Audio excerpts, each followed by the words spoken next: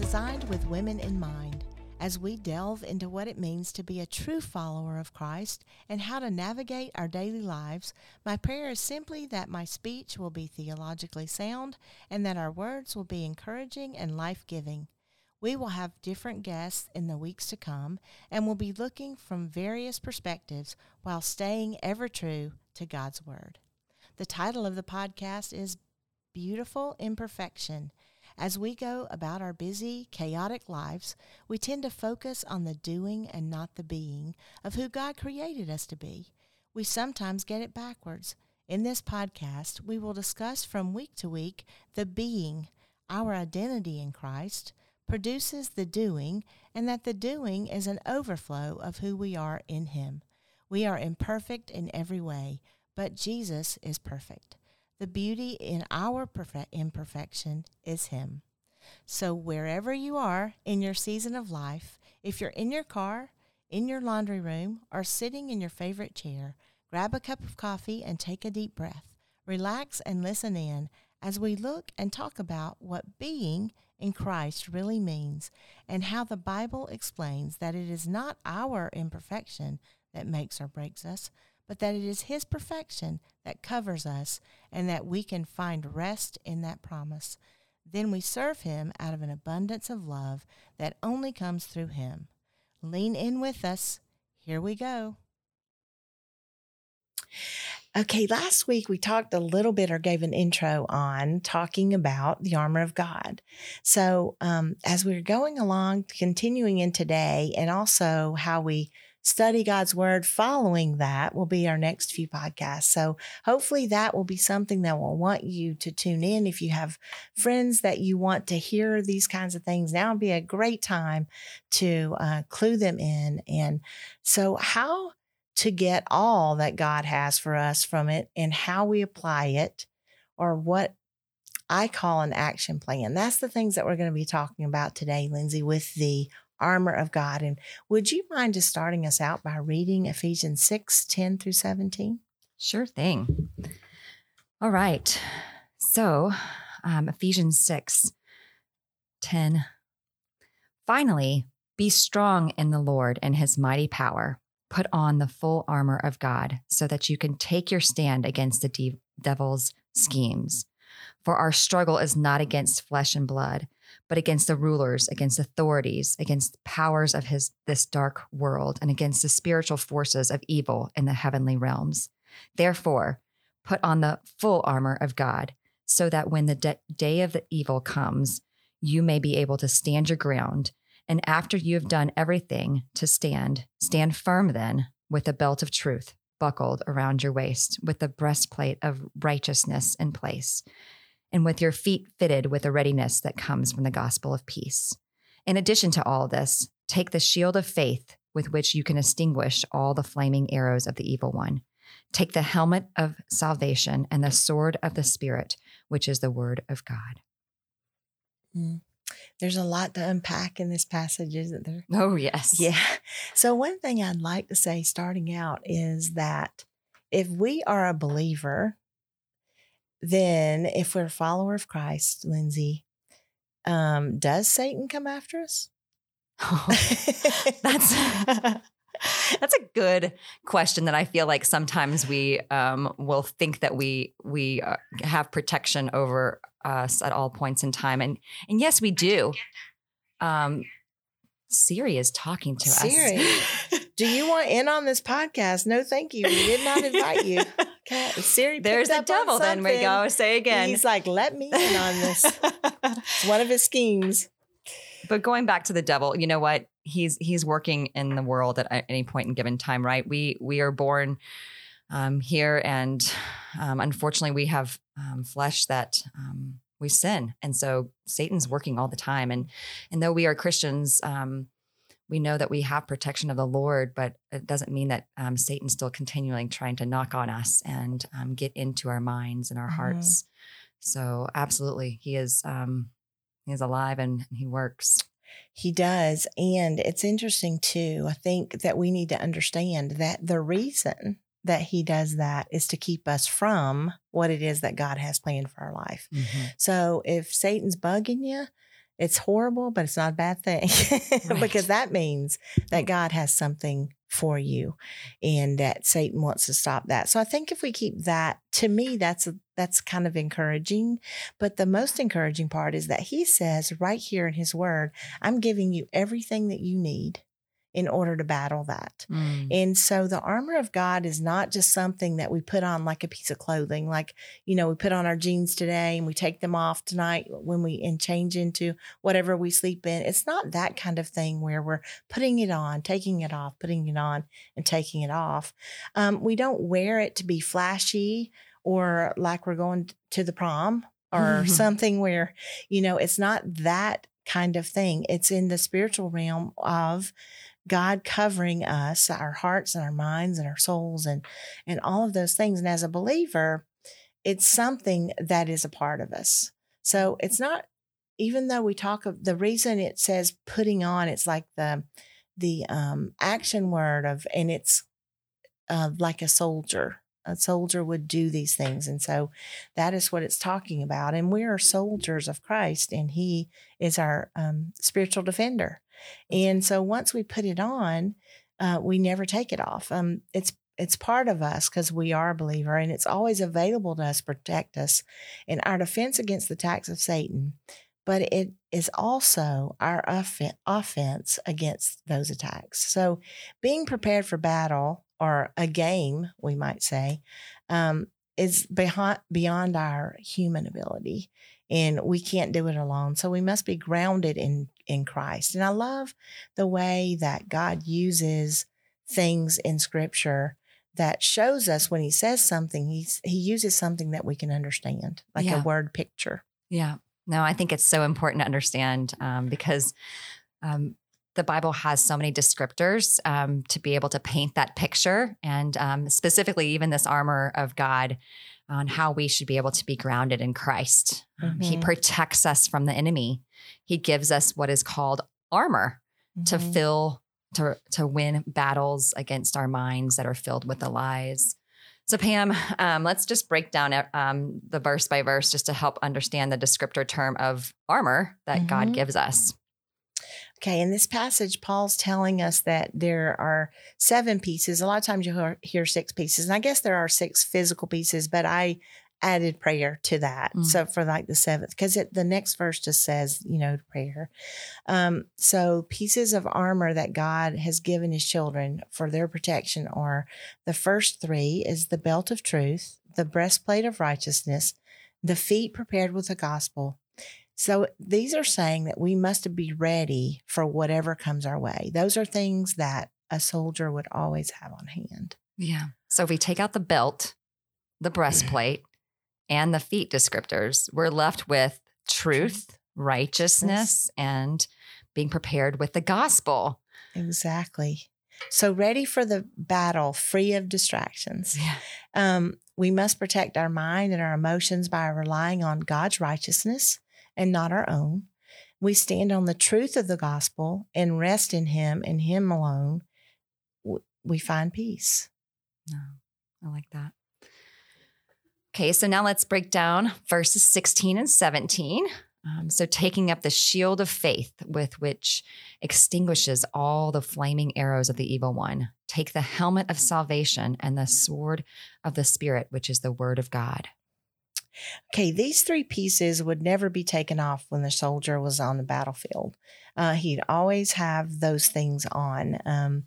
The shield, the helmet, and the sword were kept close by. So he kept his shoes, he kept his helmet and his breastplate, because that was the protection that he would need. And then that's why the scripture says to take up. So it requires action at the time when we need it. So if we're just sitting around thinking, okay, well, I got all this stuff, and it's kind of like having a treasure in a box full of treasures, but you never open it. So it's yours, but until you use it, it's of no use to you, right? Because you don't even really realize what's in the box. That's kind of how the Bible is. The Bible's there for us, and it's a treasure. Well, you don't know its power, and right? Until you use it. Exactly. And it's the same way. This is what he's telling us. You're taking these things that I have given you, and sometimes it requires you actually being aware of that and taking it. It's always there for you, but are we using it in the way that God intends for us to use it? Mm-hmm. And that's the question. So Roman soldiers had different kinds of shields, but there were two that were most common. One was a small round shield that was strapped to his arm for hand-to-hand combat. So that would be us going up against Satan with our, little shield. But yeah. But then there's a large shield for the front lines. And this is the kind that Paul was referring to in this passage. And this is why context is important, to look at what in the time frame that this was happening, what the soldiers were doing and what that it represented. So these were much like a door in their size. It was a huge piece of wood. And when they were placed side by side, sometimes you could even lock them together so that it formed a complete barrier. And so it helped them defend against the arrows of the enemy, but also they could be defensive in the fact that those doors were up there, those shields were up there. So the warriors behind them could fire at the enemy as well. So this is important for us to realize that they did this in community and not alone. Yeah. How would it be like just to have one door versus 10, 12 doors? Yeah, It's so much different. And it's interesting to see how community is so important in life. Right. And I think sometimes we don't think about that when we're thinking about, we're in this all by ourselves. No, we're not. Or we're in this with God. And yes, we are. But God also has supplied other people who can come alongside you with their shield too. Sometimes if you're not feeling, the strength that you need to feel, it's okay to say to a friend or to someone who has a great relationship with God, that is in the Word and that knows, just to say, hey, I'm not feeling quite strong today. Can you assist me? And if we don't have that community to come alongside of us, sometimes we do feel lonely or alone, and we're just the one shield. But that's not what God's talking about here. That's right. No, and God states this over and over and over again in his word. Matthew 18:20 says, "For where there are 2 or 3 that gather in my name, there I am with them." And Mark 10:9, "Therefore God has joined us together, that let no one separate." And even Ephesians 3:16 through 18, this is a longer one, but it really rings true. "I pray that out of his riches he made strengthen you with power through his Spirit in your inner being, so that Christ may dwell in your hearts through faith. And I pray that you, being rooted and established in love, may have power together with all of Lord's holy people to grasp how wide and how long and how deep and how high his love is for us." God's designed the church to work together. And when we stand together, arm in arm, we are stronger in using the weapons God has given us. It helps us not only to encourage us, but it also undergirds us if we help each other. And we have victory in Jesus. Absolutely. So faith means totally depending on God and being willing to do his will in our lives. It isn't something to be showy for other people to see in you. It's actually just to point them to Jesus. And we talk about that a lot. And I think that's so important. But it means believing in his promises, even when we can't see the promises fulfilled yet. So we're in this battle. We have all the things that we need. And how then do we extinguish the fiery darts of doubt and unbelief that Satan wants to hit us with? And that's usually where he takes on the greatest battle, right? In our minds. And he plants things there and sees what we'll hold on to and what we won't. And so by taking up and applying the shield that God has provided through faith, we're able to put out those fires. Mm-hmm. So the helmet of salvation and the sword of the Spirit, a soldier would never enter battle without his helmet and his sword. And so neither should we. Absolutely. Yes. And that's what he's saying. You have these things, use them. Mm-hmm. So for a believer, the helmet protects us from the doubt that Satan places in our minds, and the doubt that would cause us to doubt our salvation or to question God's goodness to us, or so that we would be insecure in our own salvation. And sometimes that is something that really stops people, I think, because they'll say, okay, I know I made a decision for Christ, but I don't really feel that way right now, or did I really? And as long as Satan can keep us doubting our salvation, he knows that he will keep us from doing the work of that salvation. Yeah. And so the helmet is so important. So Paul's addressing the believers. So it doesn't refer to the helmet meaning receiving Christ as Savior. It means we've already done that, but the armor of God is given to his children for protection and defense.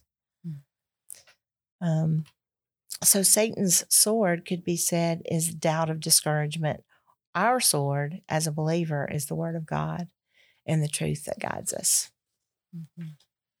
So the helmet of salvation and the sword of the Spirit give us confidence that nothing can separate us from the love of God.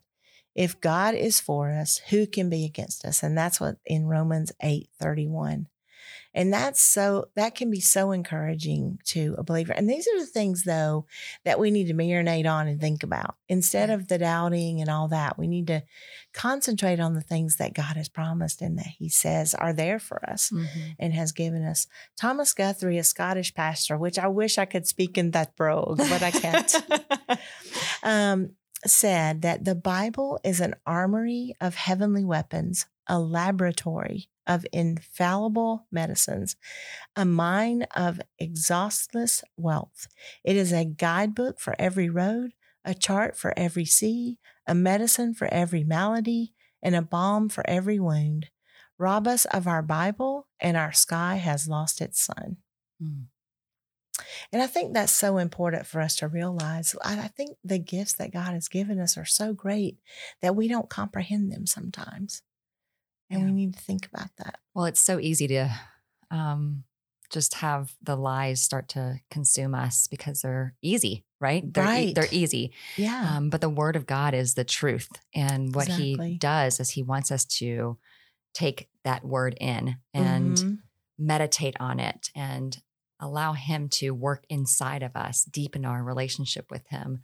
And once we do, we start to see and articulate all those pretty little answers that we thought were so hard to articulate before, and then they were gold now. Exactly. And even the hard things, I always say this, the hard things that we overcome are so much more beautiful and so much more important. And we remember these types of tragedies and overcome hard times in our life when we have God. Right. And the discouragement that we have and that Satan places in our life and the things that he always attacks us with can turn into courage when we realize the things that God has given us. So we shouldn't really be afraid of his attacks. Right. We have the weapons that we need. And those things that God gives us, it should give us the courage to do the things that in his word he says we can do. When we just think, oh, I can't that. Can I, And so, but really, if God is giving us something to do, he gives us the tools like the armor. He gives us everything else that we need in order to accomplish those things. So we don't need to count. We need to stop resting on the human things, the things that are temporal, the things that Satan wants to tempt us. Like for the very first temptation, I mean, he does the exact same thing today. He's not very smart. He's not it's very the same creative. Thing over and over again. So he's still using the same things. And God's saying, hey, I got everything you need, all the weapons that you need right here. He uses the same old thing. So if you use these things and you put on the full armor of God, you are ready for anything that he has coming, because he's given us the tools that we need for battle. He's also given us the tools we need for growth. Yeah. Hebrews 4:12-13 says, "For the word of God is living and active, sharper than any two-edged sword, piercing to division of soul and of spirit, of joints and of marrow, and discerning the thoughts and intentions of the heart. And no creation is hidden from his sight, but they are all naked and exposed to the eyes of him to whom we must give account." That's powerful, isn't it? So in a way, we could say that the whole armor of God is a picture of Jesus Christ, right? So Jesus is the truth. He is our righteousness and our peace. His faithfulness makes our faith possible. He is our salvation, and he is the word of God. This is how we know that when we receive Christ, we receive the full armor of God. And that should be of great encouragement to us. And he never leaves us or forsakes us. He never leaves us unprotected, and he never leaves us unloved. And if there is any leaving happening, it's not him. It's us. And so I would like to leave you with that today. Lindsay and I will pray for you this week and want you to know that God is there for you, for those who are listening and struggling with anything. God is always enough. And sometimes we think that and we take that not as importantly and with as much weight as we should take it. So my prayer for you would be that you would consider what it is that God is laying on your heart today. And we look forward to talking to you again next week. Thanks for listening. Thank you for joining us today. I hope you have gleaned something of value that will help you in your day-to-day lives and draw you closer to living fully in who God designed you to be. Until next time, you are beautiful in his sight. If you've been thinking and listening to us and wondering, how can this become a reality in my life? How can my identity be in Christ? And you've never received him, I'd like to give you the opportunity to do that right now by praying the sinner's prayer. It's a very simple prayer, and it goes like this. Lord, thank you so much for loving me. Thank you for going to the cross and dying for my sins. I open up my heart. I ask you to come in. Please forgive me for everything that I've done and help me to walk with you as I follow you in my life. In Jesus' name, amen. If you prayed that prayer, we would love to connect with you and help you as you start your life in Christ. Please visit thebestnews.org.